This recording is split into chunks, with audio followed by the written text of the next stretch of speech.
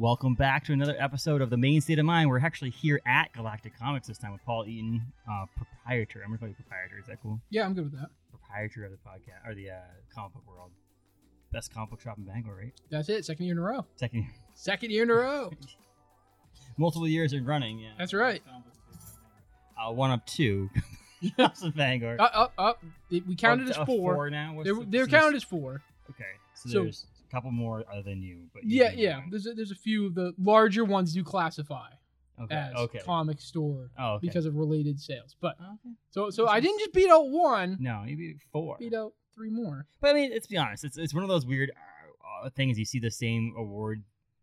It's given away to best bartender and all that stuff. It's nice to see these because it's not some sort of group of people that are giving these awards away either. It's the fans. Yeah, it has to. It's the people actually being based on votes. Yes, so it's not like you are the best in a sense, like sales wise or volume or the way the store looks or anything like that. It's the people who shop here think you're the best, so they're gonna vote for you for the best. So it's pretty cool. I mean, obviously, it was a little while ago someone voted this, but we're here in the spot on Hammond Street in Bangor. We tried to do this for a while. I'm glad we're here.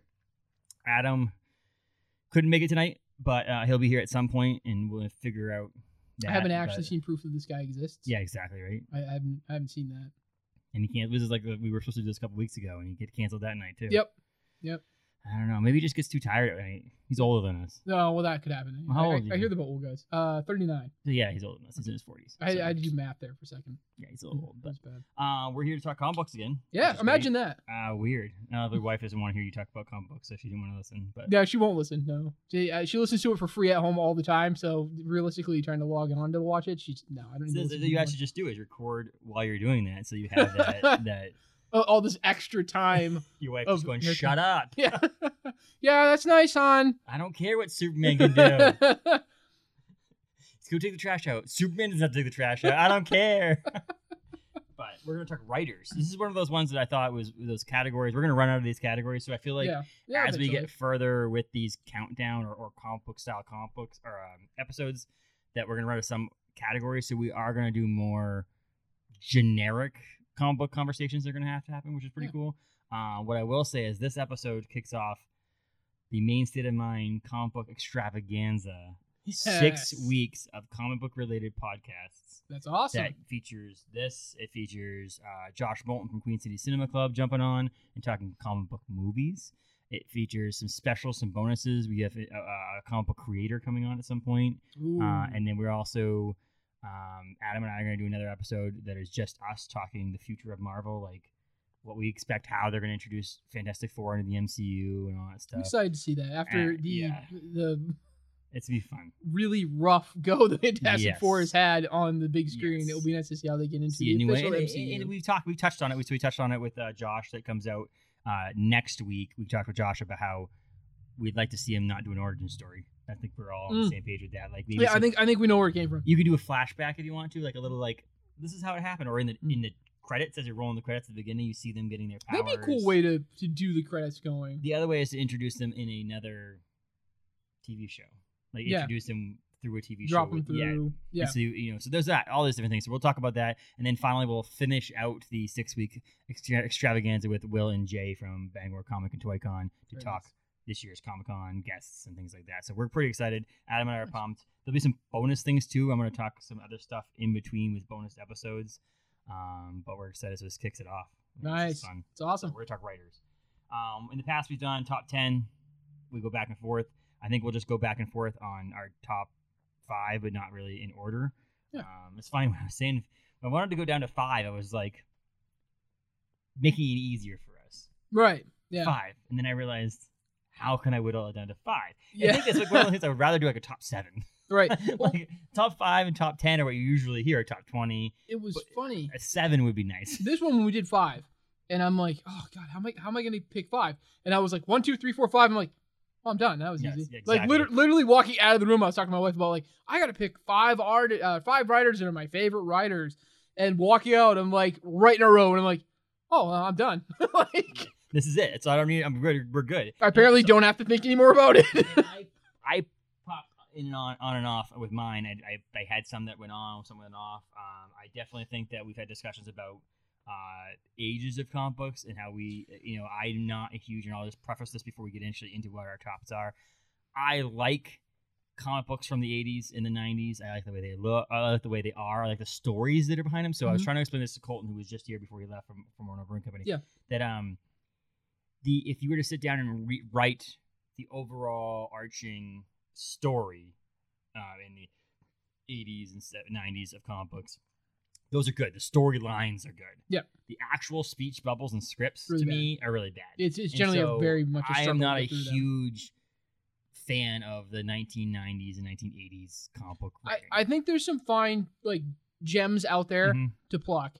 But overall, I would agree. It's a very, I don't want to say it's a dated era, but you can feel the era that you're reading. Yeah. And the art for me too. I can enjoy and appreciate some of it, but some of it I get very like, yes, you get disgusted with. Well, it's it. the like, four-color thing too. It's like it's very simple. It's very different, and they didn't do a lot of like cool extra things that Todd McFarlane got in trouble with drawing and like over like lapping panels and things like that. So the 80s and 90s are great because I think that's the history. It's for me, for a Marvel fan, that's where a lot of the stuff came from. Yeah, that was that you're seeing on TV era of it now and stuff like that. But so I wanted to like preface this a little bit, and you probably agree with me on this. Chris Claremont, great writer. I mean, great history. He had the history of making X-Men what it is now. Absolutely. Obviously, Stan Lee. A lot of people are going to put him in as a good writer. He's a great story writer. And all that stuff. Jim Starlin, Frank Miller. So there's a lot of those people that have good backgrounds. The origin writers. And I mean, it's kind of like that's a way, too, of looking through the history of comics. Is someone going to really say that Bob Kane was like one of the greatest comic writers of all time? He created Batman. Yeah. Great. But are you going to sit and read one of these original like Masterpiece Work style books, and you may enjoy it for your nostalgia feel, but if you really truly are looking at the overall story of most of these things, I don't know. No, it's awfully hard to say that. Oh, this was a great read. Yes, and exactly. That's why you have people who are so you can write something. I can write a description of what I would like a comic book to be right now. Sure, but does not make me a good person to write the actual comic book and put the bubble, the speech bubbles where they're supposed to, like what the word people are actually going to physically say. I could write a movie. You and I can come up with an idea for a movie right now. It's going to be an unbelievable name for a movie, but I'm not sitting there writing the script for the movie. No. And so like there's that difference between script writing and writing an overall storyline. And it's like there's also nowadays things called architects. Yes. You think about there's architects of comic books that are not physically writing every book, but they're writing with the whole big picture story. Here's the plan, and you can go from there. Well, it's funny because I did a lot of writing in school and in high school. And of course, being a comic fan, I tried to write some comics. And originally, as I had these ideas, I was like, "Oh man, this is so amazing!" And one thing I started noticing of like, I want to do this with this character and that with that character. And then I started looking at them like, every one of these is the exact same with just different characters. Like, I can't imagine how these guys and girls can write this stuff and drastically change what you're doing. Because I'm looking and I'm like, okay, I just wrote what's really at the bottom line the same Batman story as Batman that I just also wrote with the Punisher, that I also wrote with like Spider-Man. They're really not any different from one another. And Wolverine, I go and look at him like, wow, that really I have no depth to any of this. And then not write something that someone else has already written. Yeah, like you do your stories from the 80s and go, oh, this is an amazing story, and like, yeah, well, they told that in the 80s. Yep, and like change it from that and make it your own thing. So your own version. And so we can get into this. We'll talk some writers. I think writers are it's a team in comic books. The writers and the artists are together on this. And so I think a lot of artists get more credit, I think, sometimes than writers because of the fact that you physically see it. You can see the covers are what sell some of these comic books. Sure. And you actually have to physically read the comic books to understand it. I can buy any comic book you have over here on the shelf because of the way it looks. It's the writing that does that. And some teams work together. Some people write for the artist and some artists draw for the writer and back and forth. Sometimes they'll do a lot more together with one another. I've seen going through like some of the sketchbook style ones. You can see where maybe the writer did some art and can jot out some things. Some of them aren't very talented. And they're like, this is what I want it to look like, and it's no better than what I could draw. But you can see where the artist could take that real baseline stuff and develop it from there. That's really cool to see. And so I'll jump into one. So let's jump in. So we're not going to do it in order, like physical order. I think we might. I might end up finishing on a particular artist or writer that might be my favorite. But again, if it ends up being you pick it number 3, not 3, but you say it number 3, then we'll just discuss it then. It's not a big deal. Sure. But I mean, we can kick it off. And this is one that's more recently happened that was, you and I are already a big fan of this person's art. And that the person, it wasn't the number one thing that I like about this person, but after I get more books that I read from this dude, it just every time he's killing. He's a great artist. He's a great writer. That's Scotty Young. I mean, people who listen to this podcast know that I am in love with Scotty Young's art, and we have his tattoo. Paul and I both have ink from Scotty Young. But with just more recently, Strange Academy, it's unbelievable. If anybody loves books that if you like Harry Potter, and you like Doctor Strange, if you want Magic X-Men, yes, exactly. And so, and I Hate Fairyland, obviously. Middle West, he did a great Rocket Raccoon series for Marvel. Yep. He's also done The Wonderful World of Wizard of Oz. He did some Deadpool, on and on and on. He has this new series that literally just came out on Wednesday, August 4th, which is The Me You Love in the Dark. Yep. It makes me sad when you hear a new Scotty Young project that he's not doing physical art for. It makes me upset. I agree. But you know what? I do like, and I'm sorry, George. Oh wow, the artist that is working with him. Yes, I don't remember now. Now we're both gonna. Yeah, this is terrible. I do really enjoy his art with Scotty's writing. I feel like if you weren't a really big Scotty Young fan, you might not notice that it wasn't Scotty's art. Yes. Because he does such a great job. His art style, they did a good job pairing the two of them together. His art style is very familiar with it. So. Which is, if you've read Middle West, this newer book, The Me You Love in the Dark, is the same team. It's the same team. So it was exciting about that. And again, we are fans because every time I hear something new project from him, he's going to at least have some sort of variant cover. So we were able to purchase on his website his variant cover of this book, The Me You Love in the Dark. But so Scotty Young is just one of those things. His art's great, but he's able to tell a story. And I'll jump in there really quickly before, if you wanted to throw anything in there about Scotty Young, is something about writing is that I have to want to read the next issue. Mm-hmm. There is such thing as a good writing that's just like, oh, this is a great issue, but nothing makes me want to read the next one. Right. And Scotty has been able to do that with Strange Academy, with I Hate Fairyland. I Hate Fairyland's only 20 issues long, and I really wish it was more. I could have kept going. And so it's why I'll tell you right now, I read the first issue and a half a couple weeks ago of Middle West. Yep. Because I was waiting for trades and things like that to get the whole story. But I stopped because I knew I would just binge it. Yeah. And I have so much other stuff I want to read right now. It's like when I get caught up on other stuff, then I'll sit down and read the entire thing. And it's still it's not that long. It's like it's 3 trades if you do trade format. So it's not like it's Walking Dead long, where it's compendiums and Spawn long. But it's one of those things that I'm like, I want to make sure I dedicate the time. Really enjoy it. Yes. Yep. And so I said I did not. If you would have asked me 3 years ago to make a list of my favorite 5 writers, I don't think Scotty Young would have made that top cut yet. No, I would say probably the same with me. I did the art. I love the art, but the writing was and lo and behold, Scotty's on my list. Big surprise. I would say I probably recommend I Hate Fairyland at least once a week to someone in here that hasn't read it. Anybody that comes in that says, I say, what do you want to read? And they say, I don't know, I'm not a big superhero fan. Mm-hmm.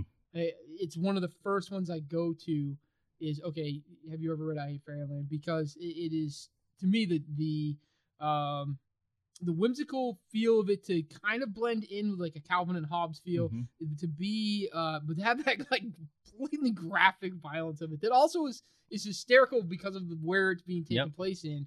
And the person who's wielding it, this looks like a little kid.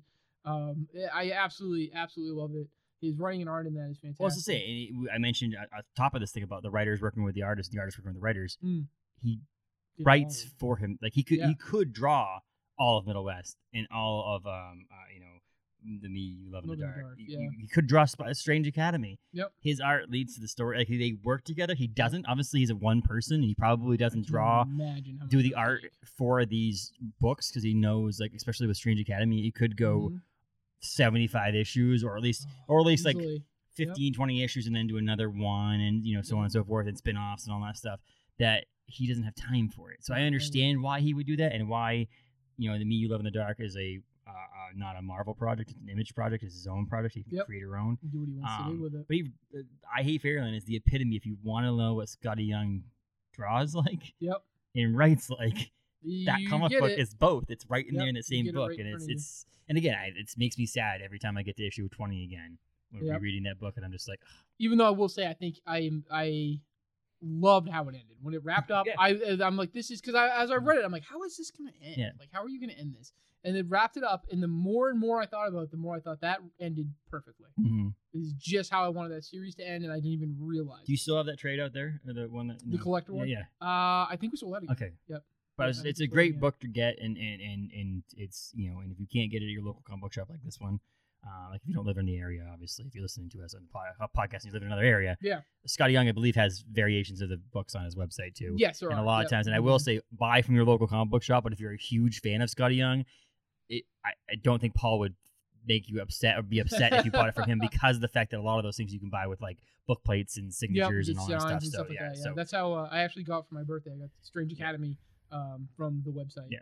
And that's one of those weird, there's only a few artists that I know that run their own websites like that. Like there's very few big artists like that that have their own place where you can buy specifically on there. And Taylor went on there to buy a commission from me or original art. Yeah, original art. Thinking that it would be a couple $100. No, it's not. Yeah, no. Thousands of dollars. Like, oh, Jesus. Yeah, sometimes you get lucky with the daily sketches. Daily sketches, and there's a couple that are still on there that I, Yeah, and I keep, someday. Yeah, those are like $300 depending on the ones. Yeah, usually. Some there's like 150, some of them are $500, $600. I think so. All of it depends maybe too on the character. The problem he does is that he does the daily sketches current. A lot of times they have to do with what's going on in the world, and because it is what's going on in the world, it's popular. Yeah. And so it's not going to stay around for long. Daily sketches go immediately. They're usually history very quickly. We're talking writing here, not art, so we can get off our Scotty Young. Get off our Scotty Young course here for the time.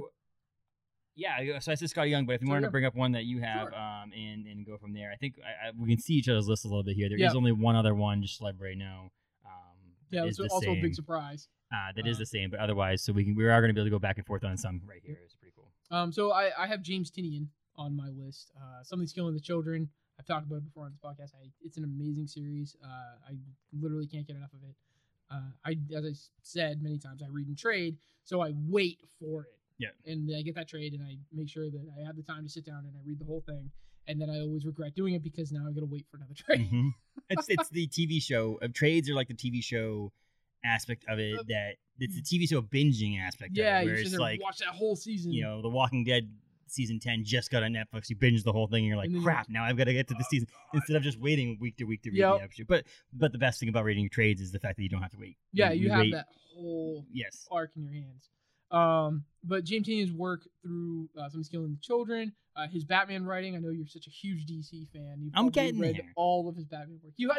You've picked up. I'm getting to the point, and the funny thing about it, as I was mentioning to Colton, is that one of the writers that is on my list is actually the one that we had together. Also, has written for DC, and so it's like to me is like, how can I not read or be interested or be like that, because it means his writing is what I like about that person. So we'll get to that. Well, it's good. It's good to expand. Yes, because I have said before that I started off as really being a DC reader. Like I read DC and a few select things that I had immediate interest in, like say like RoboCop or something.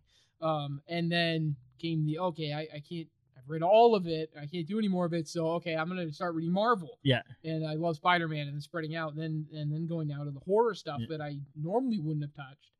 And now I can't stop reading all of the horror. And I have it on my list. So obviously I have X amount of dollars to spend. Yeah. I'm a new comic book day kind of person. I like individual issues. It's one of those things I like about us on this podcast episodes like this is that you're a trade guy. I'm an individual issue guy. Yep. Even to the point where I'm like, oh, why did you have to get me in Department of Truth? And now I'm trying to find all the Department of Truth. All the issues, yeah. And so the same thing with Firepower that came out. I was like, I want this, and then I end up having to find all the issues instead of waiting for tournament trade and things like that. I'm a big individual issue kind of guy.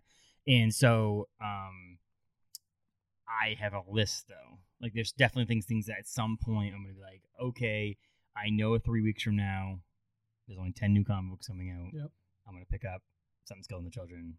And just go through. And go through. And at least own it and see one day I'll read it. Yep. I just haven't got there yet. And Colton's asking, have you read Firepower yet?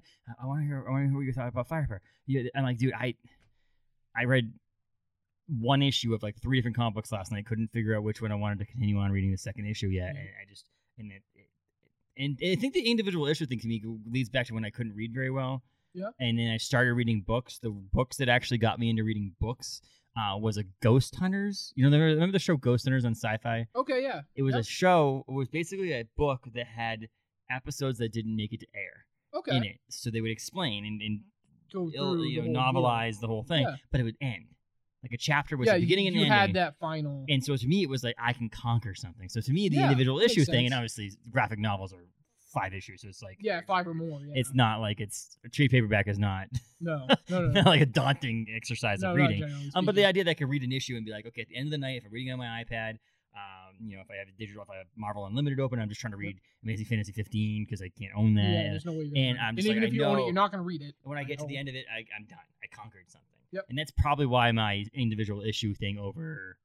I mean, I think that even when I because I own a bunch of Walking Dead, but during the pandemic, I told you I may or may not have somehow gotten the digital copies digital copies online, and there was an option to download the trade paperback or compendium, and there was an option to download 193 individual issues, and I still downloaded it. It was like the weirdest thing. I was like, why? I'm like, it's weird. There's no physical copy of it, but again, I think if you check off the box that issue 1's read, issue 2's read, you can go through and that's what it is. But yeah, so Something Killing the Children is on that list. Yeah, and some DC character books are on that list. On that list, and I don't think I'll ever buy them, which is okay with me. Yeah. I don't like it. I think Marvel's where my love is, and I think one of the things we talk about, you own a comic book shop if you collect the things you want to collect. Yep. Not buy. Don't come in here and buy a spec book because you think you want to make some money off of it. If you don't buy what you want, when the value of that comic book doesn't stick, now you're stuck with something you don't want. And so that's the same thing I feel like with DC. If I don't like reading it or don't want it, why am I going to? Why you can own it? Yeah, and I have that. And when I talk with spec guys, we have spec guys that come through, and it's like, fine, that's great. That's what you want to do, whatever. But it's different to talk to somebody who's passionate, who reads it, loves it, than it is to talk to the guys that are talking about the value and the potential and this and that. It's different people, but I absolutely would much rather sit and chat with somebody who really loves this because I love this. It's why I open this, is to share that collecting aspect, that enjoyment of it. It's like, so I don't you bag and board a lot of books recently. No, we're not going to go in there. This is not a therapy session for Paul. Not a therapy session. Is that the one of the cool things about Paul's shop is the bags and boards. You buy a new comic book, it's bagged and boarded. It's part of his thing, and which is great because it's like I didn't have to go home and do it. Right. And I would say a good portion of the comic books I buy that are like collectible to me, like full physical. I've never had that bag and board. Right. Like you bagged and boarded. You could have given me a bag and board that had the entire comic book missing 3 pages. You would never know. And I would never know, which is and Paul doesn't do that, but it's some of those are like that. And sometimes I ask you, and I'm like, hey man, X comic book's coming out. I really want 2 issues, or I want the Scotty Young cover and the regular cover. And a lot of times people were like, my wife would be like, why are you buying both? Because I want to read one. Yeah. And I want to hold on. Well, to I one. mean, I have hundreds of Scotty Young in my collection that have never been opened. No. Never going to get opened. No, but like I bagged and bored them, or my wife bagged and bored them, or Jess bagged and bored them, and then that's it. They're never going to get. And trades don't usually go in value. Like trade is there's some sometimes, but it's a rare case. Yeah, but like something goes out of trades print, to read. Something like that. Yeah, that's you got trades to read. It. And so maybe that's one of those things in the future. I buy single issues. Yeah. To hold and collect, and the other one I buy in a trade and read. And finally read it. Yep. And then I can pass the trade along to my kid. And he can read it without getting his grimy fingers on my comic books. On book and potentially rip it. I mean, that's one of the things I like about trades too, because I can share them. If I lend it to a friend, it's okay, it's safe. I'm not going to come out with a stack of comics and be like, okay, you have to carefully take these all out of each individual bag and board and put them back. You borrow a trade 99% of the time. If it doesn't come back, I'll find it again. Whatever. And it's by used, you don't care at that point. I don't care. Yeah, I'm just buying the story. Well, that's the thing is too. We talk about Colton again. Is Colton wanted something? What was it? Was it Avengers Disassembled or no? It was a House of M. House of M. And you couldn't find it brand new. Yep. But you're like, I can get it used. And it's like, you're not doing that. You're not. Where are you ordering a comic book on Diamond to get a back issue of a used comic book? Yeah, you're not. You can get it with trades and things like that, but you can't get it with single issues. So I will get into Something Killing the Children. Yep. And I think this is like a third time on this show. At least probably. You brought it up. Because I'm such a fan. You brought it up because we did the top favorite. It was the first episode we did together. Our Yeah. first poll list episode favorite, we did together. the female characters character, was Erica Slaughter. So Yep. it's like it is there, and it's always been there. And the same thing with different the long Halloween and things like that. So those things that obviously I really feel passionate about Yeah. and can't help but recommend. And well, talk that's about the thing is I because those are- probably will go into reading other DC books based on that. I wouldn't just be Right. like randomly picking up a book. It's like Yeah. Paul said, read this book. I'm gonna read this book.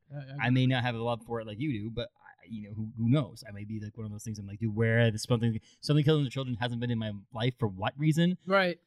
And that But I mean, because of you, I'm now obsessively searching for a Civil War box set so I can try to understand why you like the Civil War arc so much. When I read it and was like, meh.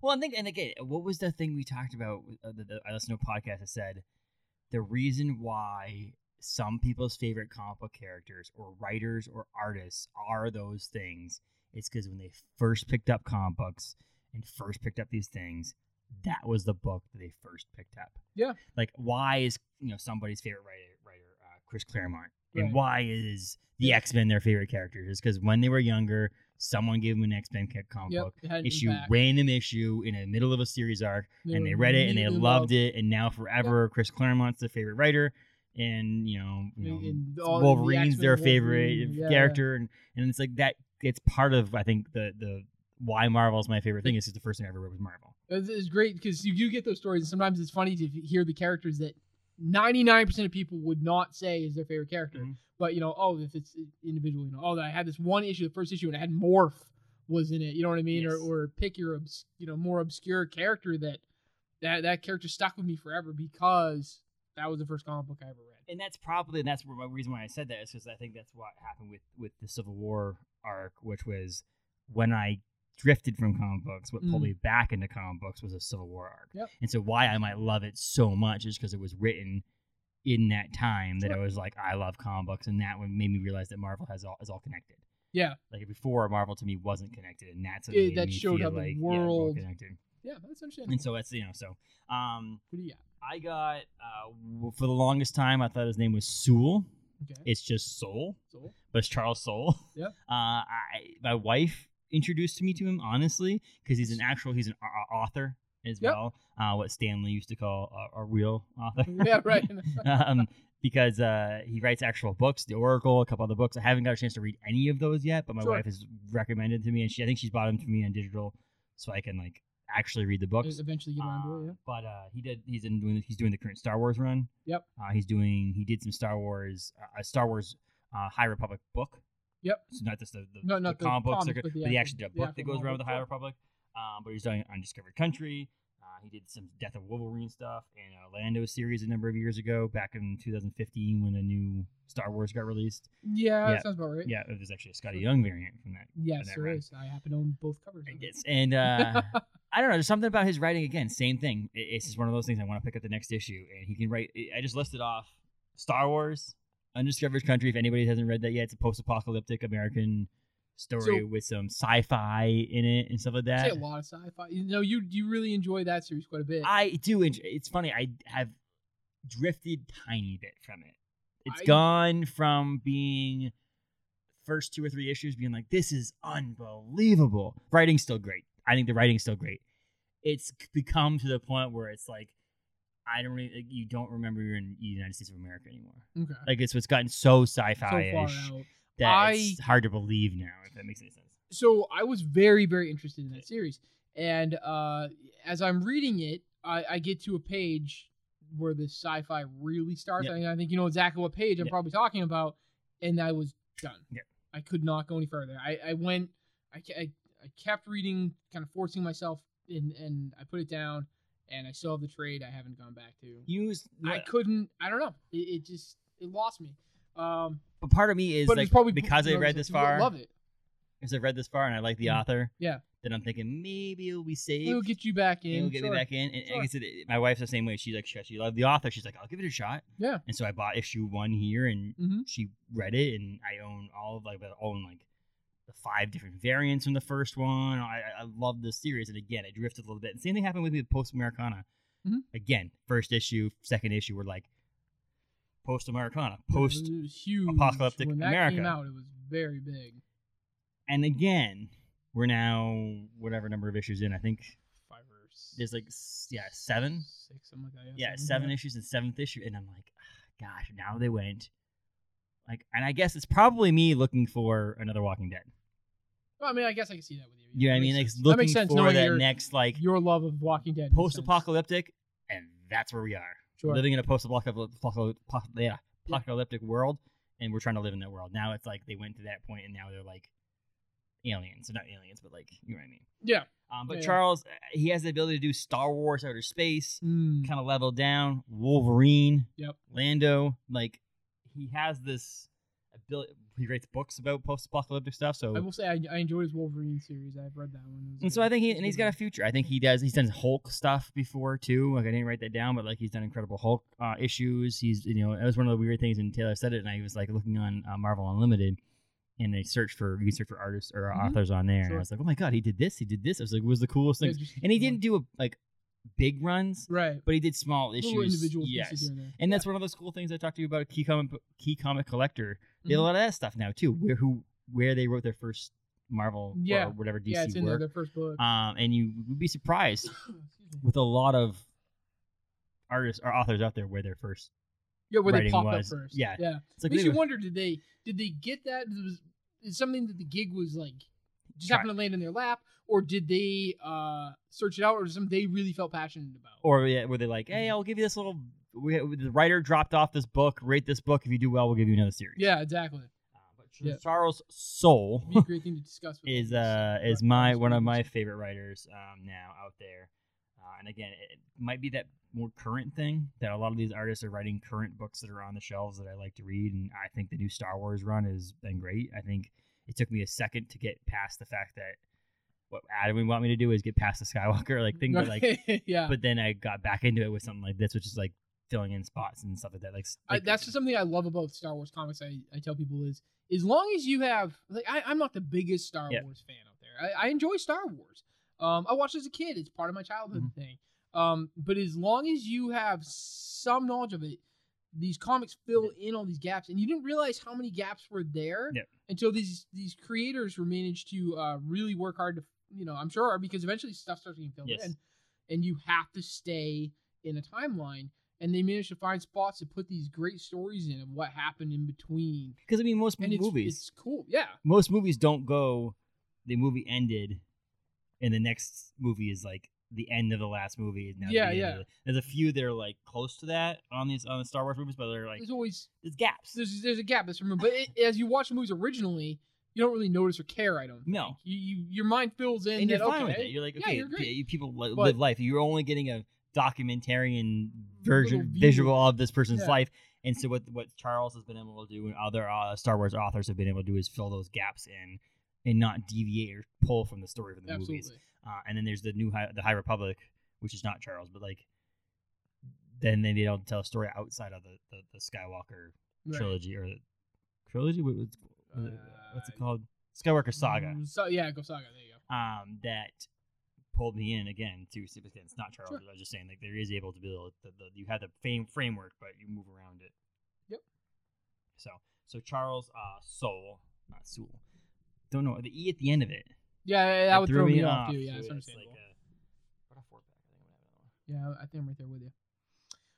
All right, so my next writer, which was an easy one for me, was thank you, sir. Was Label out. label out. No, it can't. Yours is not able to do it. Mine is. Oh yeah, I can't. That's not Colton. gonna happen. Colton, come on, man. Quality control, buddy. Man, he's got his name dropped quite a bit in this one. He likes it. I think. Yeah, I yeah. think tomorrow or not Nice. tomorrow. Actually, I say tomorrow. Tomorrow, as in tomorrow from when this episode drops, Yeah. which is next week. But well, not next week, but you know what I mean. Right, right. And he'll say something to me probably. We should alright. guest star. Yeah, that'd be a great guest star. Get Colton in here. We have to do every single list we've done so far. We're just gonna sit there and listen to his lists. and then So every list we've done, top female, top artist, All of all those story arcs, he has to bring all of those top 10s to the table. Be a long one. he's gonna have a lot of homework. So my next writer is Jeff Loeb. Okay, yep. I've talked about Long Halloween. I mean, I absolutely love it. The Long Halloween, which is a miniseries in and of itself to a degree. There's in trade format 3 trades because you can get into like Dark Victory after it keeps not necessarily going, but it's kind of same universe base. And it keeps going. I absolutely love it. Spider-Man Blue I've talked about before, and Daredevil Yellow that really impacted me. I would say any Marvel fan, anyone that wants to try getting into something that's comic related that may not, you don't have to have a deep knowledge to the character. You don't have to worry about what happened in the story arc before the story arc is coming, any of the rest of it. Spider-Man Blue is an amazing read. It has a lot of feeling to it, a lot of depth to it. I love Jeff's work. I will say the more of the color sequence stories that I've read, Grey Hulk, I kind of lost on a little bit of it. And I actually haven't, I picked up Captain America White and I read the first issue and I haven't gone back to it. I have the trade that I will get to eventually, but I have, much like you said, with a few writers, I've kind of fallen a little bit. I have Captain America White, but I think it's the only one I have is because when I sign up, whenever that came out, quite a while ago, almost 8 years ago, 7 years ago, 6 years ago, somewhere at least, I remember. And it was in 2015, somewhere around there. I got, because that's when I think I signed up for the year premium package for Marvel Unlimited. Sure. And that's when you sign up for the package, they give you like an action figure and a comic book. Yep. And I got the Marvel Unlimited variant of cool. Captain America White. Yep. That's the only one I have. Is only one I've actually like flipped through. Nice. I actually haven't read it either, but like. Did you have the Scotty Young cover? I don't know. I don't know. I'm getting to the point now where I don't remember. Like I have it on here. I got hit in the head a lot. So I mean, I generally still know all my Scotties, but it's a tough one. Well, man, dude, there's some that I like add to the cart because I know you don't. So I buy all my comic books here. Let's just make a point here. Is when I buy a new comic book, 99.9% of the time I buy it here, unless Paul sells out and he can't get it. Right, for some reason. It's fine. Or Scotty Young. Like it's hard because if a Scotty Young comes in that we both don't have, you're gonna get it, which I don't have a problem with. Right. I appreciate. So I do that. buy online some comic books, and sometimes I'll add them to the cart on like Midtown Comics or whatever, and I'll go awesome, and then I'll be like, before I hit submit, is there? And I'll go and like 3 of them, I'll be like, I already have this comic book. It's just like, but I don't know if I have. What is it? While we're he has a little there's a little cap coming at you that's his own take on it. Well, it was funny because we talked about having them, and I assumed that I had the Galactus cover that I have tattooed on my arm. Yes.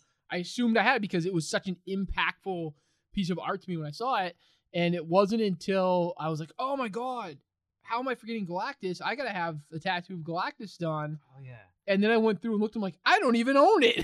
And I had to track down a copy, which was much harder than I thought it was going to be. It's like $8 on eBay. Oh, see, there you go. That one's pretty badass. I have that one too. I love that. Yeah, that's another tattoo that, sorry, Jay, Cap is going to have to work his way on here somewhere. Cool. But anyway, yeah, going back to Jeff Loeb. I really enjoy his writing. I feel like there's a lot of depth to it that you may not get necessarily in comics.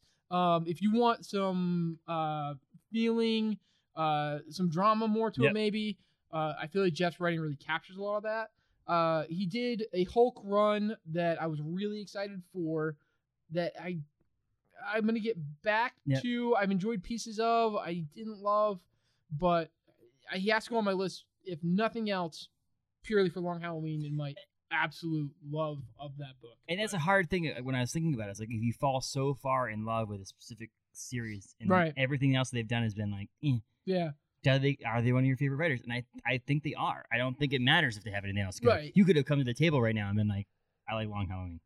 And I'm done. That's it. Like, that's it. Okay, then he could be one of your favorite writers of all time. Because if you think about it, I know people out there who have written like 1 or 2 novels. Yeah. And it's someone's favorite author.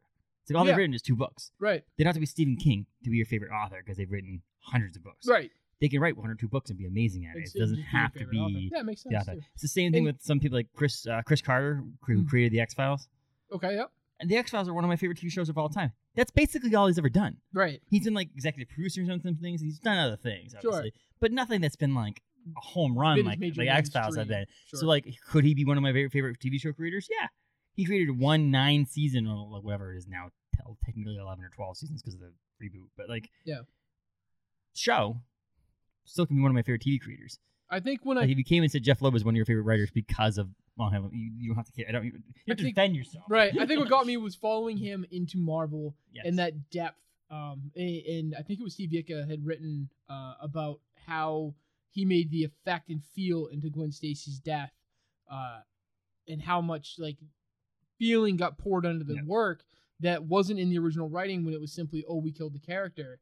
And that is like amazing to me to think that someone who wrote this and created this can be impressed by someone else's rendition of it.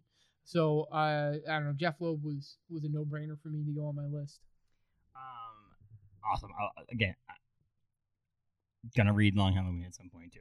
Won't go into the how many times I've heard Long Halloween. It's one of those books that I think that I will read. I just don't know when. It's an easy, quick recommendation. That's the other thing about being a comic book fan. Is like there's just too much shit to read. Oh, there's so much. And by the way, as I have started reading Omnibus now, poor life choice in the fact that an average omnibus is close to 1,000, if not over 1,000 pages.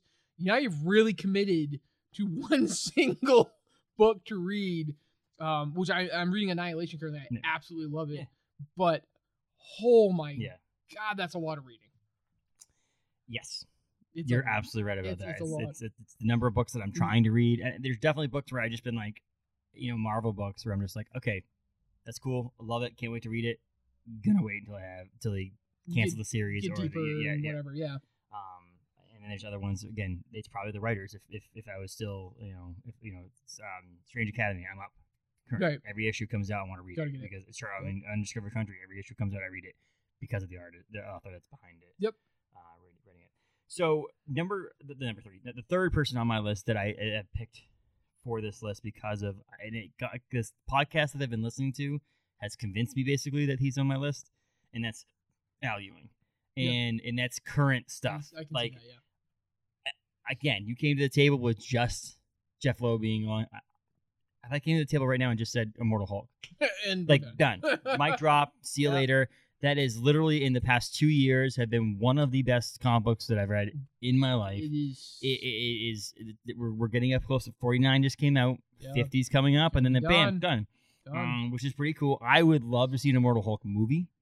I think that would be very well and easily done if they or a TV show if they work with it well, Disney Plus or whatever it might be.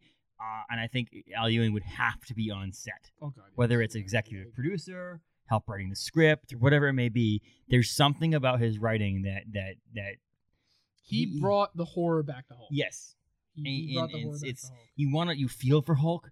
Mm-hmm. You also hate Hulk. Mm-hmm. You have these emotions that you don't know what's going on. And there's times where I've actually gotten I'm just gonna pick a random issue, but it's not their issue. Like issue 26, I get, and I think I read it 3 times. Wow. Not because I had to read it, because I had to read it 3 times. It was a Fight Club-esque. It was the idea that you didn't get everything on the first pass through. Yeah. I read it. Okay, cool. I read it again to see some of the art that goes with it. Then I read it again to understand what was going on, and I'm like, okay, finally I understand this comic book. And not because it was badly written, it's because it was just so much going on in it. That's just amazing. This is the first time I ever read one that I felt really bad for Bruce Banner. Yes. Wow. It puts a concept of his life. It really drives you home of what his life is living with the Hulk. Mm-hmm. Because they're 2 different people sharing the same body. And imagine what that's like to live with. It's painful, it's miserable. And in the Avengers, I'm a big MCU fan. I'm going to drop my on this. One of the Avengers films, was it Avengers? That he says he swallowed the bullets, like he tried to kill himself. Yeah. This is what the entire Immortal Hulk basically is the fact that he can't die. The first Avenger. Yes. Movie, he can't die. Actually, Hulk is if he dies during the day, because this is the idea is that more the Jekyll and Hyde, than more the werewolf. Yeah, it goes back to the original Hulk. Yes. The original Hulk was a Jekyll and Hyde sort of but a monster in the night story. Yes. At night in the original he only came out at night. Yes. And it gives you that idea of this. Once he falls asleep, once the night comes, basically Hulk was like, "You're not going anywhere," and if he shot himself in the head, he spit the bullets out. And he became alive. Doesn't do you any good. But not only is he writing that, he's also writing the freaking Guardians of the Galaxy right now, which is amazing. Yep. And so he's killing that. He did the Empire series. He's done Valkyrie Jane Foster, which I thought was a pretty cool take on the Valkyrie aspect of it, and he's just now moving over after finishing Immortal Hulk number 50 to write Venom. Yep. And so I think that'll be exciting. That'll be an interesting take. And Dan Slott, who's currently doing Venom, is going to swap with him and go to Hulk. And I'm excited about both. All the stuff. Great. I think it's cool, and I think it's one of those things. I actually like the idea of Marvel doing that in the future. Like, this person's been good on this comic book. We're gonna do X amount of issues with this person. Yeah. Let's move them over to a title that is doing great, but not maybe doing as well as the other one, and see if that person can bring that love to it. And what's gonna happen is he's gonna bring the same exact style. Yeah, it's gonna Venom. Can follow. But it's funny because Venoms. Venom and Hulk are very much the same Correct. character. In the fact they're two completely different beings sharing one body, one space. And it'll be. I think that'll be an easy transition, and I would love. Venom. Anybody that knows Venom character he's another very much a horror character. He's a terrifying entity if you run into this. This is not something you want to run into on the street, especially if you're a criminal. Because he kills. He doesn't feel bad about it at all. How many times he threatened to eat someone's spleen? So I'm just excited to see that, and what I will add to the whole aspect of Immortal Hulk, which I love so much, is that the cover's been done by Alex Ross. So you add on that. Yeah, there's some amazing covers and some really great homage covers, throwbacks, a lot of great stuff. And I don't think the book was expected to take off as much as it was supposed to. I don't think so either. I think that was, and of course I don't know, who knows, but it seemed like that was originally being written as a potential kind of one shot done miniseries almost, and instead it's. Well, I honestly think issue 2 in the speculation market helped. Yeah, I could see that. Yeah. And then sales started going up and people wanting it and stuff like that. But then people started reading it. Yeah. And that was where it came. It's like people bought it and then they started reading it and they're like, oh, it's not just the first appearance of Dr. Fry. It is a good comic book. I got synced. I got completely hook, line, sinker with the first issue. Issue 1 just got me. I can't believe that. I blinked and it was from issue 1 to issue 50. But they also were coming out faster than a lot of other comic books. Immortal Hulk. It was a lot like Spider-Man. Yeah, it was in the aspect of it was 2 per month instead of 1 per month. So. But I still can't imagine that. So he wrote 2 Immortal Hulks a month and is hitting a Guardians of the Galaxy a month, and he wrote the Spider Empire. Series, which Empire was a very large. And so my idea, and he's actually what I would say when we talked about earlier about architects. Yep. I think he would be he's a future architect for Marvel. He builds the whole stories. He's the Jonathan Hickman. Yep. And him. I think I found somebody that works more than I do, maybe. And so neither one of us have Jonathan Hickman in our thing. Nope. I honestly think I'm surprised that you don't. I like Jonathan Hickman. I love his X-Men stuff. But I also feel like he is the executive producer more than he is the writer. Also think that I read comic books for pictures and word bubbles, and Jonathan Hickman has way too many pages explaining stuff that weren't drawn. Yeah, there's a lot more. Like if you don't, because there's times where I've read, like when I first started reading the new X-Men series that he came out with when they killed everything and they they did the Hawks and Pox. Yeah, and so which I didn't know. It's it's Powers of X. What was it? Powers of X? What was it? House of X and Powers. House of X and Powers of 10. Powers of 10, yeah. I didn't know. I was like, Powers of X. I'm like, that's so freaking confusing. They're X-Men. You're Powers of 10. Yeah. But when I started reading that, I got really confused on a lot of stuff. It's because I was honestly being lazy and skipping over the pages that had. Oh, that's poor choice. Yeah. It was. But it was like, to me, I was like, if I want to read a book, I'll read a book. Go read a book. Right? And so like that's part of the reason why I don't like Jonathan Hickman as a writer. I think he's a great architect. Like he can create worlds to build things around, let other writers write the actual stories. He has a very large story that sometimes you have to get through all of it to go back and see where a lot of it made sense. I think Grant Morrison writes a lot like that. You can read Grant Morrison, and I being a Batman guy, I read almost every major Batman story arc. And reading Grant Morrison stuff, I'm like, what the hell am I even looking at half the time? And by the time you get to the end of it, you're like, oh, okay. But you almost have to read it a second time so you can see and appreciate what was going on in it. Because while you're reading it, you're like, what am I looking at? What is happening? None of this seems to be coherent. But Hickman, I feel Hickman can be that way a lot in his writing. It's great when you get done with it. It's amazing. And some people, I'm sure, really appreciate that story of having... Because it's a deeper level of it. It's not just in your face. It's not just capes and punches. It's a very deep... And when you get to the end of the story, you go, aha. But not everybody appreciates that. Correct. And so it's him. I think the 3 architects that I could see happening, 2 of them are guaranteed right now for Marvel for the future, and one of them is that one coming up, which he's been a writer for a little while, but now is Al Ewing, Jonathan Hickman, and Donny Cates. Yeah, those 3 people. Donny Cates is also one of my honorable mentions. I think he's great. I think he's got a little bit of work to do. Me judging a comic book artist or author that I don't do, but you know what I mean. It's like watching the Olympics and being like, "Oh, really? Yeah, I could have landed that." Me personally, I think that he has some great writing. His work on Venom recently was great. God's Country was great. Yep. And so he does do some great. He has some great books, and he's a great writer. Yeah. I think he could be the future of an architect. So if Marvel just put their money behind Al Ewing, Jonathan Hickman, and Donny Cates for architects, again. The only person that they're writing a lot is Al Ewing. But I would say honorable mentions. I'd have to say Dan Slott would be honorable mention. His Spider-Verse work is something I absolutely love. And I've gone back and I'm actually reading some more of his Spider-Man stuff right now. It's incredible. I have 3 more honorable mentions that I'll mention at the end, or they might come up. Yeah. It's funny how well, 2 of my honorable mentions have actually come up in the actual conversation, which is great. See, well, that was Dan Slott. So my last one is the one that we both have on the same list. Yes. Is Brian Michael Bendis, who I think we've already talked about in previous podcasts of how much we absolutely love his work. His Guardians of the Galaxy to me is some of the most fun superhero reading you can have. I just completely love his work. It's always, I don't even know how to describe it. It's always how I want superheroes to be. Yes. It's enjoyable, it's exciting, it's action-packed. There's stuff going on everywhere so that it's not kind of only the punch in the face and we move on type story. There's always extras. He's gone through some X-Men stuff.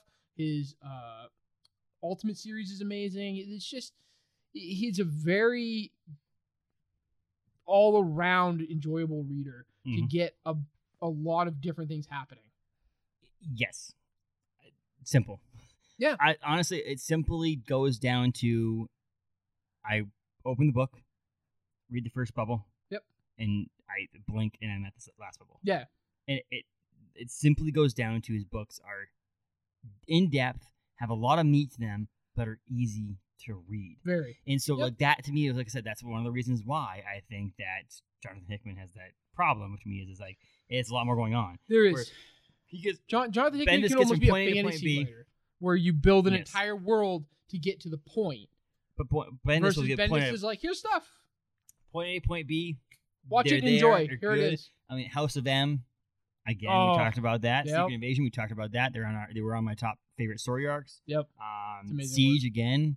Mm-hmm. And I think to me it goes back to a lot of these story arc things again.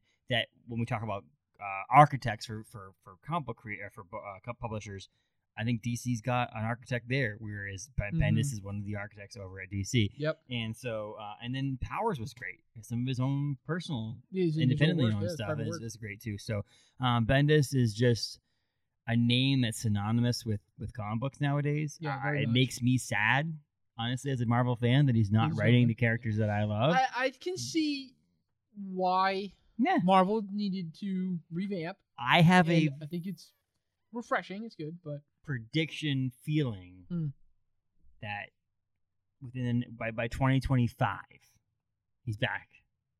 I can see that. Inside of it. I can see that. And that's only because he might also get tired writing Superman. Yeah. He might get tired of writing that stuff over at DC and be like, I want to touch Miles Morales again. I want to say that from what I know from the outside perspective, DC can be very difficult to work for currently. So he may be back simply because I don't want to deal with red tape. Yes. And that's what I gather DC has a lot of right now. It just is what it is. But I mean, honestly, I could go on and on and on about Brian Michael Bendis. It's simple to go and you look at a lot of the top series, story arcs, and books that came out from 99 to 2015, 16, whenever he was gone. Yeah. He's touched.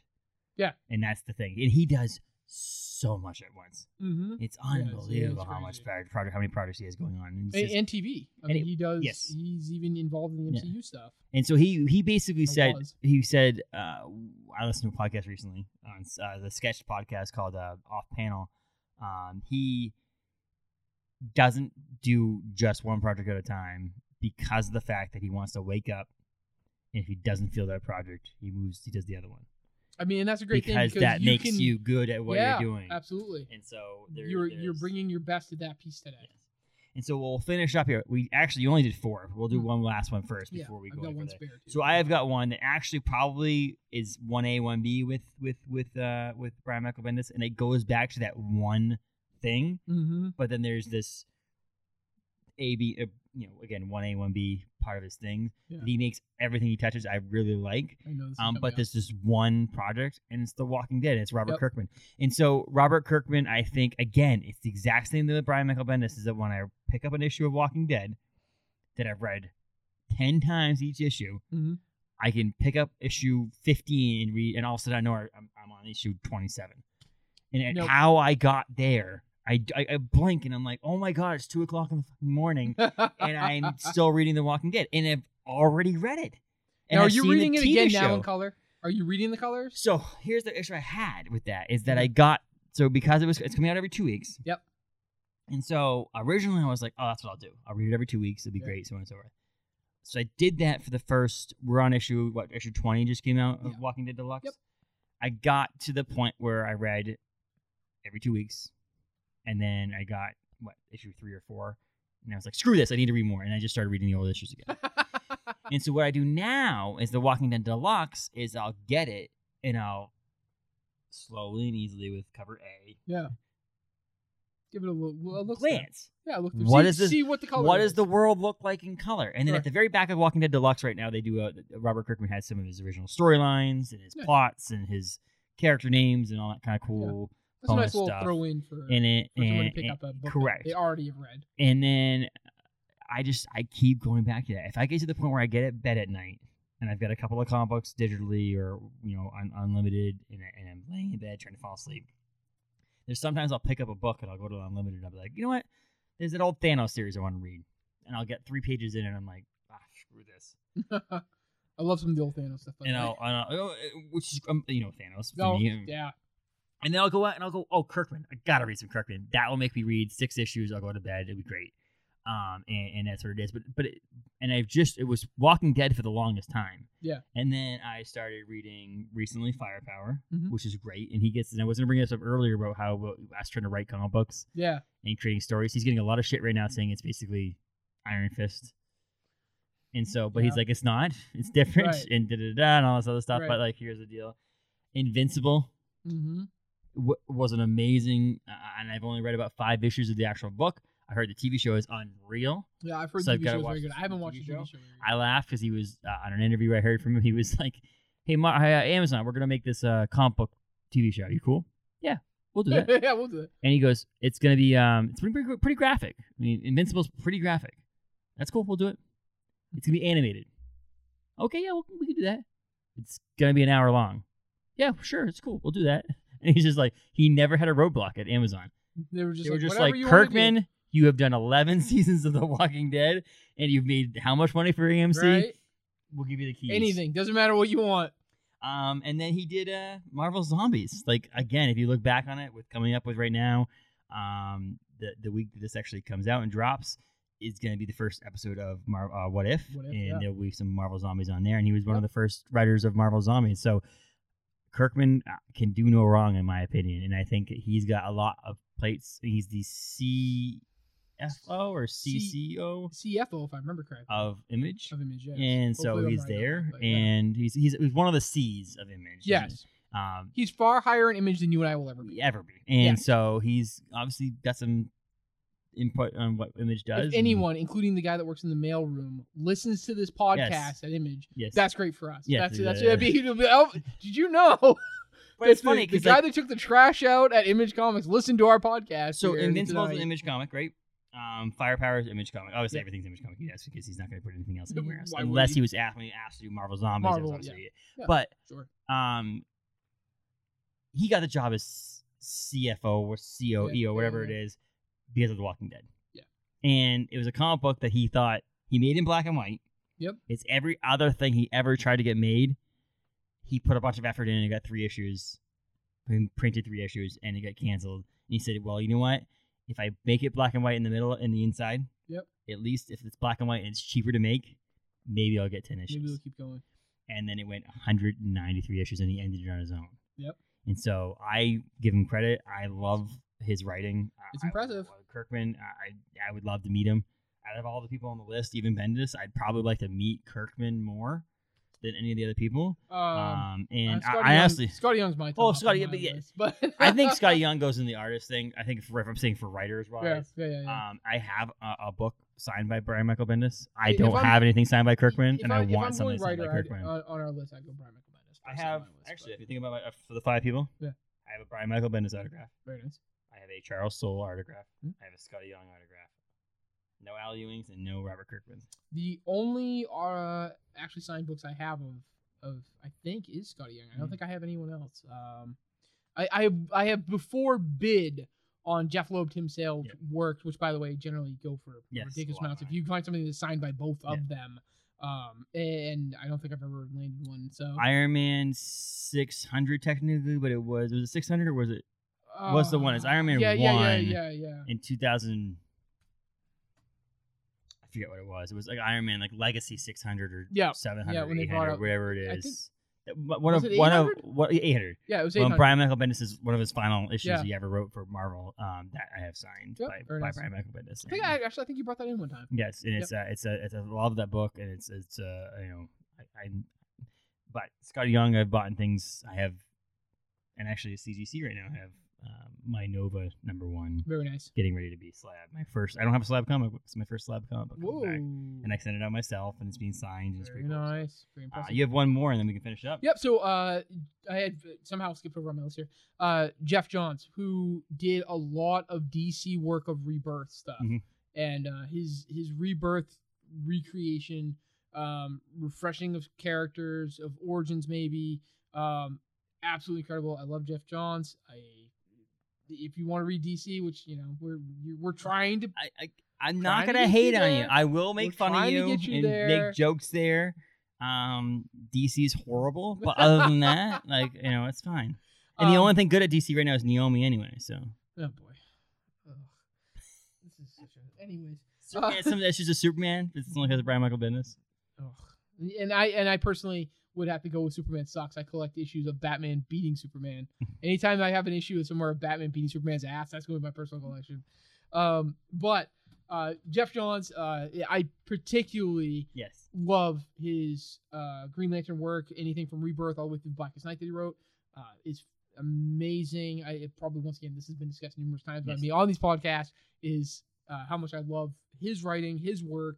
The way he could take characters that were getting stale or misplaced or lost, or however you may want to say it, they just got too deeply wound into things, and he could say, okay, let's kind of clean the slate, like Hickman had done with X-Men.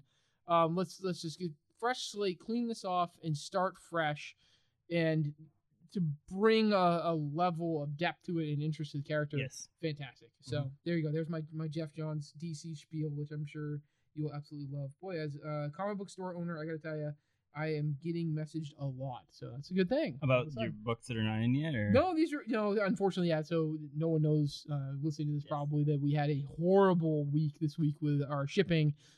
It was late and is still currently missing one of our boxes that contains who knows what, but a lot. Because you love Diamond distributors, right? Okay. Before I had nothing bad to say about Diamond. I would never slam them. I was doing great with them. Besides the occasional, wow, guys, you could have packaged this a little more carefully. This particular week, and this is the second time it's happened in the recent history. I'm ready to lose it. Seriously, guys, you're killing me. And I just made a rather large announcement that we won't get into on this about my life in the comic store. But you're doing this to me now, exactly. Now of all the times. No, I don't know what we got. We got people after magic cards and all sorts of shenanigans. So, because it's collected comics and collectibles. So I guess I'll just run quickly through Declan Shalvey, who has been writing the Time Before Time series that just came out on Image, which is unbelievable. I haven't had a chance to read it. I know you and Colton both love it. I love it, and he's an artist. He's a Scotty Young. He's an artist who then also writes, but he's actually been writing more than he's been drawing. Very cool. And which I really like. Time Before Time's great. He's done some Deadpool work. He's done some other work for Marvel. He likes writing his own stuff better than he does working for publishers like Marvel. Yeah. Nothing about Marvel, but just Well, I mean, anytime you can have your free creation rate. I mean, right? And then I don't think it's a good episode without naming the fact that The Aggregate's a great comic book as well. Oh, we got to mention Ben, and Ben right? Bishop on here. And honestly, we talked about it the other day. Is that with I think it was Colton and I about how Kevin Eastman draws. Yes. I think his art is unique to Kevin Eastman. That's a very good way to put it. Yes, that's a very good way of putting it. When you see a Kevin Eastman, you know it's Kevin Eastman. See with Scotty Young, you know it's a Scotty Young. I think Scotty Youngs are good. There's a lot of people that don't like Scotty Young's work. They don't like the covers that you and I both passionately collect and love. There's a lot of people that go, I don't really like this. But I like his writing. I think Teenage Mutant Ninja Turtles, the whole idea behind it, the whole history behind it. I think there's some storylines that have been gone out with the TMNT IDW world Nickelodeon crap. But I honestly think it brought me back into TMNT and brought me back into the idea that Kevin Eastman is an unbelievable writer is The Last Ronin. And so I can't get past the fact that Last Ronin is so good and so well done that Kevin Eastman has to be an honorable mention. I think that's a very fair. Yes, absolutely. So great. So I talked Scotty Young, I talked Charles Soule, Al Ewing, and Robert Kirkman. We both talked Scotty Young and Brian Michael Bendis, and you brought up Jeff Jones, Jeff Loeb, and James Tinian. So those are great artists. Sorry, it's not an artist thing. Well, the creators, writers, creators, and that's the funny thing. It's like a lot of these people are comic book creators because Bendis can also draw. Yeah, and so I'm sure if you put some pen and paper in front of Al Ewing, he can draw. And Charles Soule also worked on swear words. Oh, nice. Or curse words, I should say. Curse words. And I have the omnibus of that, and I got that from him. He does not draw, but some of the Kickstarter bonus things were him actually drawing. Sketching. Which is awesome. That's which is like one of the coolest things I can think is I would imagine having a sketch from a person who can't draw, but it's also a writer. That's like a one of a kind That's thing. Pretty cool, yeah. Absolutely. And so it's pretty cool on that aspect of it too. That's like I didn't mention curse words with Charles Soule, but that's also a good. I remember seeing Stan Lee doing little scribbles of Spider-Man's head because it's like the only thing he could draw. Exactly. You know what I mean? That's like having a cool thing. Yeah. One more that I would have to mention real quick, Joe Hill. Yeah. I don't know. He wasn't on my list. I had 5 honorable mentions of Joe Hill. It's Joe Hill. You need to say more. Yeah. and there's honestly goes on. And we could do this all the time. Sure. But I think that like boiling it down to 10, or in our case technically 8. Right. Writers is again, I think writers get overlooked because a lot of people collect comic books because of the cover alone, and a lot of people don't even read them. Yeah. So reading these books and getting these in there, and Mark Miller is another one. That he wrote the Civil War series, Frank and Miller. so Frank Miller. But Mark Miller is the one that wrote the comic book, the Civil War series, and I would give him credit for it. But again, he'd have to be brought to the table right here for Civil thing. War. So, but other than that, I think he's a great artist, a great author as well. But read these books. I recommend them. Nope. Anything. You honestly, again, shop at your local comic book store. But if you want to get a little touch on these things, and you do have Marvel Unlimited. For my authors, a lot of them are on Marvel Unlimited. Search for them, find it. If you like it, buy the trade. Come and get here at Hammond Street at Galactic Comics. Yeah. Message Paul on Facebook. You don't live in Bangor, and you want to buy something. This guy will ship it to you. I ship countrywide. I ship beyond countrywide. And I'll be working on. I thought about today. This guy, we need to work on a website for this guy. We one of the things that I heard the other day from someone on some sort of news article or podcast or interview. If you own a comic book shop and you don't have a website, you're crazy. I am crazy. So no, I'm saying we're gonna work on this. Yeah, like, we had the website previous to the store opening, and trying to keep track of all of it in expenses and inventory was just impossible. It is. But now based on new events, I think we'll have some more time. And I think could dedicate. It could be one of those things you don't sell new issues. Yeah. But some of the stuff that ends up making the past week or two. Sure. You guys looking right now, you have Firepower number 5 right there. Fire number 5 could get on there. Yeah, but Master number 1. Some of this stuff back here. Mom number 1. Yep. Easily inventoried. At characters. You can do some action figures, some Funko Pops. There's all kinds of cool stuff. We'll get there. But we can go through and pick out even just random cool things that throw on the website. Why not? Because there is websites that I can buy a brand new comic book on. There's rumors of a Galactic Comic exclusive cover. Rumors, not to say, but Berserker Bus is pretty cool. So, one of those things is a great one to move across. The Yes. the websites would be able to get that exposure across the country that people are Just looking quick for. thought as I'm looking here. We're in the back room at Galactic Comics here, and I'm looking at some posters on the wall. And why did Keanu Reeves in Berserker get that big of a poster? In King Spawn, and the president of Image Comic Books got the one that's a quarter of the size. Yeah. Well, I mean, it's Keanu Reeves. I mean, I guess if you're gonna go with it, it's Keanu Reeves. I mean, I just looking at it, I'm like looking over there. There's a go what, figure. 18 by 20 Yeah. size King Spawn poster, and there's a 20 by 30 Yeah. Berserker poster, and I'm just like, the president and one of the founders of Image Comic Books. You know what? created that You know what comic is book. impressive? I'll throw it to Todd McFarlane too. Who, by the way, you can throw on this list. I knew that was going to come up at some point on this thing, and that why Todd McFarlane Why didn't Todd make our McFarlane's top not on our 5 list. list. I would think that we should do. We actually kind of fun to do a couple issues where we're like, not top 5 worst writers, Right. but top 5 worst things they're bad at Right. comic books, and one of them would be Yeah, Todd McFarlane yeah. can stick to drawing on paper and inks and We things love like it. that. We Love it. your art. Absolutely. Stop writing.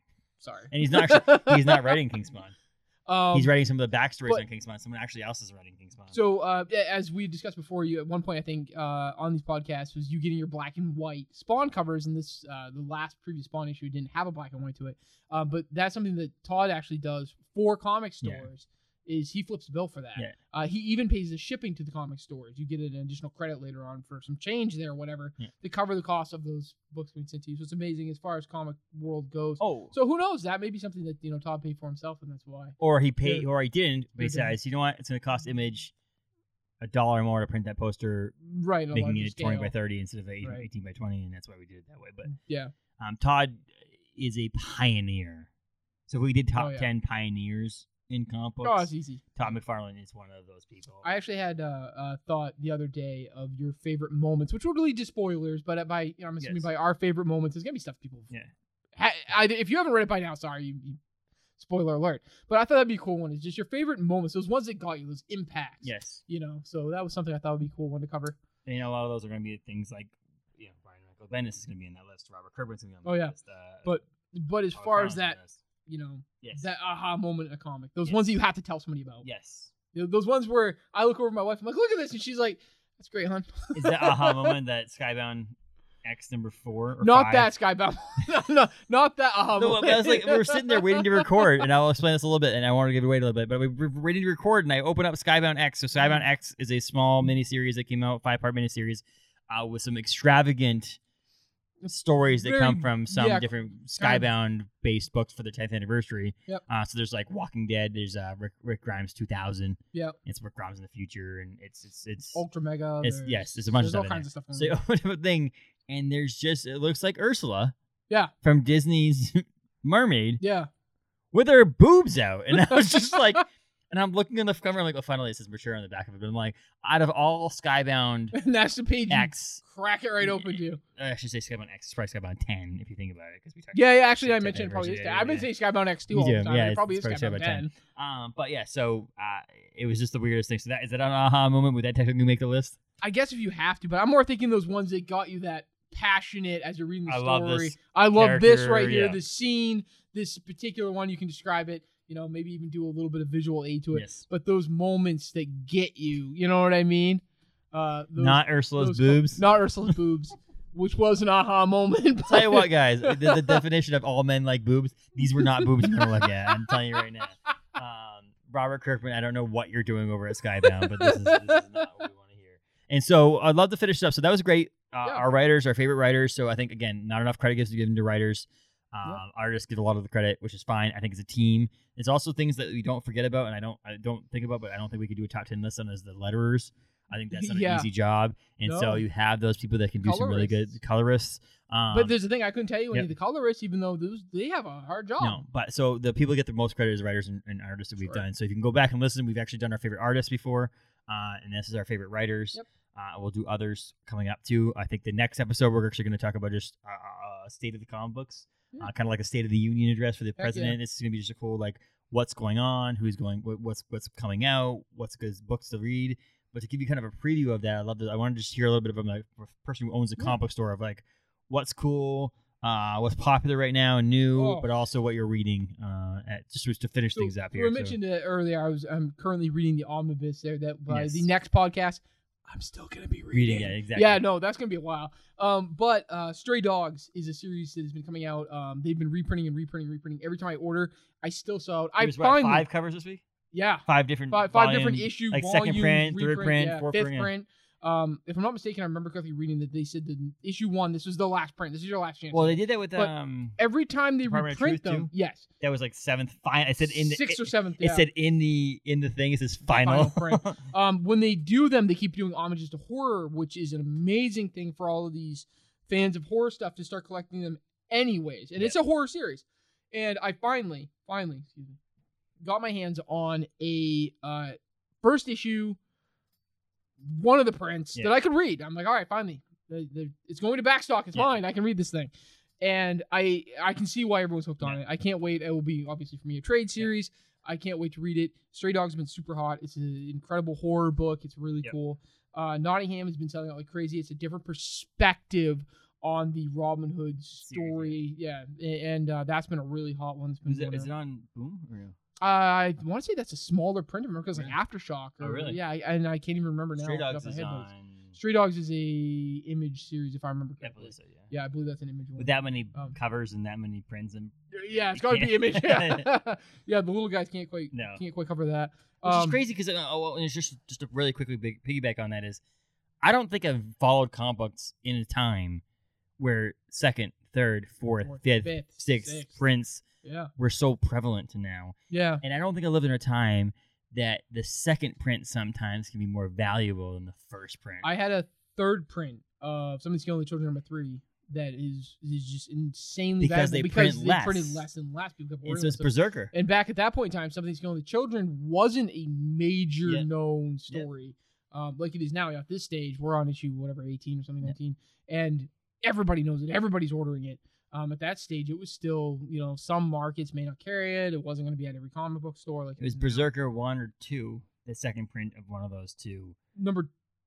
That was number 1. I think it was very limited. It was like they printed 100,000 copies of the first copy, and they printed like 20,000. Yeah, it was like 20,000 because that one was based off of the original purchase history of 1 and 2 combined. Was how many they printed to each comic store got. And that's a very scarce book. And that's one. And that's what was funny because I look at the value and like my Berserker #1's worth $4. Yeah. Berserker #1 or whatever it is, so many #2.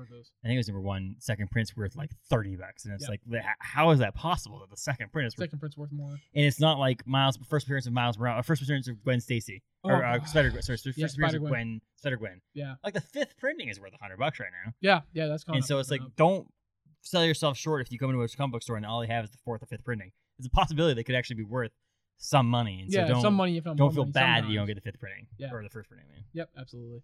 So those have just been a couple. Yes, a few of this. Those are some of the independent stuff that's been this has been super hot. But the Marvel stuff has been crazy. It always is. That's an easy one. DC Star Wars, the Bounty Hunter series of Star Wars that is kind of spreading War of the Bounty Hunters, a very large world base is following Han Solo after he gets frozen in carbonite and what Boba Fett was doing with him from there. That story is sold out. I think every week has come out, and I have to keep trying to get back orders to fulfill the rest of the needs for it because it's been so large. So that's been a hot one. And that's Marvel also prints twice as many books as DC does right now. Yes, and so there's that aspect of it too. So it's hard. Everything's hot for Marvel right now, but like the Bounty Hunter, like I said, the same thing with the Charles Soule Star Wars issue, but that led me to read Dr. Aphra and Bounty Hunters and all that stuff. And it's all great stuff. Sucks you in there. It's the world of Star Wars is just as good, and it makes me happy that it's on Marvel. Yeah, and it makes me happy that places like Dark Tower and all those are no longer with Marvel. Yeah, because it feels like if I was, I'd have another thing to go into. You'd have to go get them. But the Bounty Hunter stuff has been amazing, and they keep on coming out with new art, new the War of the Bounty Hunters. And they come out with 2 books this week, and excuse me, I'm gonna run out of money. I feel like a lot of people feel that way. Yeah, it's easy to try to figure that out. I mean, I remember being a kid, we'd go into the comic book store, and I had a budget. It was set. You got to figure out what you're gonna spend. And when the prices went up to a whopping $1.25 per issue, I was like, oh wow, I got to figure this out. I'm gonna have to drop a title. You know, Like- as an adult, I have a budget for comic books too, right? You know. Good job, yeah. I know because you came in with your wife there last week, and the Spider-Gwen F. Scott or J. Scott Campbell It's autograph went on the was shelf. sitting up there. Yeah, and it was like, oh, why this week? When Also because my wife thinks that I have a crush on Spider-Gwen. I probably do, doesn't help. but like other than that, she thinks that I'm gonna leave her for Spider-Gwen. So It'll be okay, hon. She doesn't exist. Yeah, exactly. But yes, it's one of those things. I do have a budget every week, and it's funny because there are weeks that it's like well below that, and there are weeks that are well above it, but Yeah. it does average out. So, By the time you're done, yeah. You but I was able to help stay Paul close. quit. What? Whoa, what? Quit ordering. Spider-Man. By the time this comes out, I think we're going to be either official or pretty close. So, yes, Galactic Comics will be full time starting September 1st. We're going to be open. We're looking at probably like a 10 to 7 Wednesday through Friday, and Saturdays we're going to go 10 to 5. And yeah, I know. Yeah, You should have a life. Yeah, I'm going to try to have a life. And honestly, that last hour on Yes. Saturdays, everybody apparently is doing something besides come here. Yeah, So that's fine. yeah, it's mostly just me sitting here trying to get work done that hasn't been done all week. So yeah, full-time Galactic Comics. Woohoo! This is what happens when you get a couple beers in you, and we just do things you weren't supposed to do. Right. That was But- supposed to be mentioned. But I think it'll be fine. And if it's not, it's your old job's fault, not Yeah, yours. True story. Yep, true story. So tough So luck. blaming them, yeah. But yeah, so I'll bring up the next one as just quickly as we finish up here because we should probably go back. We have wives and it's funny. It's funny when we first started recording together, it was wives and then he had children at home. Now Yeah. we have wives and both have children at home. Yeah. Is that Free Comic Book Day? I'd love to bring that up. So Free Comic Book Yes. Day is August 14th. Absolutely. Saturday, August 14th. So this episode comes out on August 11th, which is Friday. Thursday or Wednesday of. Oh, yeah, 11, yeah, 12, yeah. 13, 14. So this coming Saturday is Free Comic Book Day here at Galactic Comics, and you're still open Yes. 10 to 6. that Yep. day. 10 to 6. And you'll have a number of free comic books. Free And- comic books. We're gonna. And are you doing? Is it free comic books? You have to purchase anything, or you just get them? Nope, they're free. Free to come in. We may have limitations on covers. Okay. I'm going to be doing, because of limitations on covers, I'm going to do grab bags for the first 10 people that Okay. you're going to get every single issue that comes Okay. out that day with extra giveaways and stuff. Yep. We have a ton of promotional things going on. Giveaways. You can sign up for win drawings for Bangor Comic and Toy Con passes. There's 2 of those being supplied by BCTC. You're going to have a Spawn Todd McFarlane exclusive figure and a drawing for $10 gift card to Galactic Comics. So And you know what? He doesn't all know this free. yet, but I'll throw in a gift card to Owner Brewing Company too. Oh, So, baby. There you go. Look at Look at that. There, done, right there. So we'll also have a surprises there. I will be doing a tasting, so I will be here. So I have Yes. double duty that day. So we're in a broadcast live here on Free Comic Book Day. So honestly, if you're around and you just want to talk comic books with me and my co-host who's not here tonight, but Adam, and you just want to shoot the shit with us, If that guy exists. yeah, we'll have a mic open. Come sit down, hang out with us. I don't care. I don't care if you've never been on a podcast before or a live stream before. We're just gonna talk. We're gonna talk the titles that are out for free that day. Sure. We're gonna talk just random comic book topics. What are you reading? We're gonna talk. Will from Bangor Comic and Toy Con said he's gonna pop in. Yeah, he's gonna be here, he's sure, gonna be yeah. doing stuff for Comic Con because we got into the facility starting tomorrow. To this recording tomorrow. Sure. We're in the facility for Bangor Comic and Toy Con, getting ready prepared for October. But You he's might gonna find swing us. by and say hi and sit down and chat with us about Comic Con. But then when we finish with that, we'll take a quick break and then we'll be doing a tasting for a brewing company. So we'll have some beers available. 21. You can be in the store any age. There's no age limits to the store. Nope. But to actually taste our beer and to talk about Orna Brewing, to come up to our table and hang out with our table, we ask for you to be 21 for liability issues and reasons. Obviously, Yes. that's the Of way it course. is. And so we're excited for that. So that'll be cool to do that. And we'll have some stickers and things that. It's awesome. Yeah. So Looking it'll forward be a to fun day. Free Comic Book Day is one of those things that I feel like one of the things that Adam and I will talk about on the podcast. Yeah. Or the live stream that day is. It's unique to this industry, Yeah. It's like a holiday for comic books. and it's one of followers. those ways that I feel like we can get young readers to read comic books. They can Yes, come in here, absolutely. and, Put 'em in you know, their hands. Yeah, exactly. Yeah.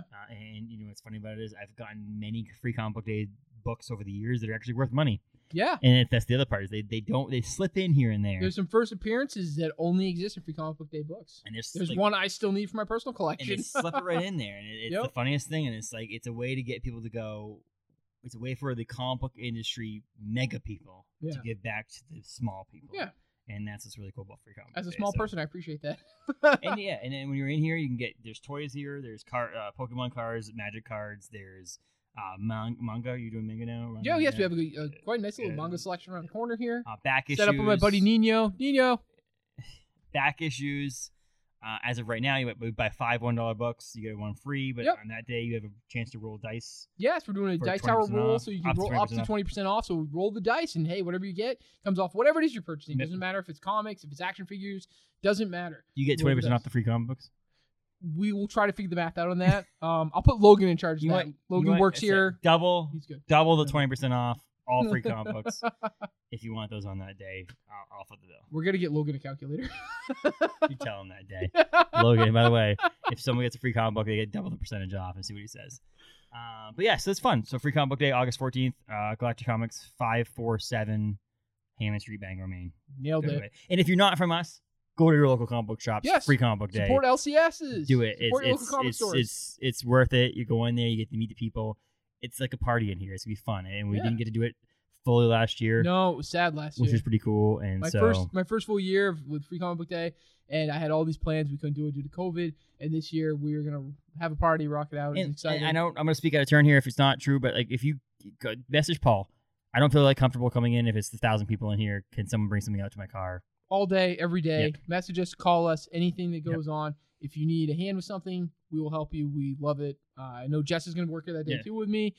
Jared from Bangor Comic and Toy Con said he's going to be in helping. Nice. And I'm sure he'll be popping in with you. So, anything you guys need, we're always happy to help. So awesome. So Galactic Comics, you can find them on Facebook, Instagram, soon a website. And so follow them, message Paul if you ever need a book or anything like that. Just go to the Facebook page, click on the message, Galactic Comic Books and Collectibles. Do that. They have toys. There's toys galore. Why is Aquaman back here? I love Aquaman. And then come Free Comic Book Day if you want, as well as I'd like to give a shout out now to all these comic book ones. Bangor Comic and Toy Con is October 1st to the 3rd. BangorComicandToyCon.com. Buy your tickets. Just to let you know, the Clerks people are going to be there, as well as Judith Hogue from Team NT. Mick Foley. Noah Hathaway. Atreyu from The Never Ending Story. Yeah. And the list goes on and on and on. Jess made apparently a sound that I didn't realize Jess could make. Jess works with me. When Will told her that she could have a day with him at one of the events, and Will said, "Yeah, I'm stealing Jess from you." Have you seen his pictures he's posted online? I didn't know Jess could make that noise. Have you seen his pictures posted online? I might make that noise. That guy is fit. But so yeah, check it out. BangorComicandToyCon.com. Follow them on Facebook and Instagram as well. They're great dudes. Will and Jay are great, and so love those guys. It's gonna be fun on that weekend as well. So, but yeah, sweet man, awesome. First episode at Galactic Comics, Bangor, 547 Hammond Street in Bangor. Follow us, Main State of Mind on Instagram, Facebook, Apple Podcasts, Spotify, and YouTube for the video portion. Absolutely. TheMainStateOfMaine.com. Sweet. One day I'll get my wife to listen to this.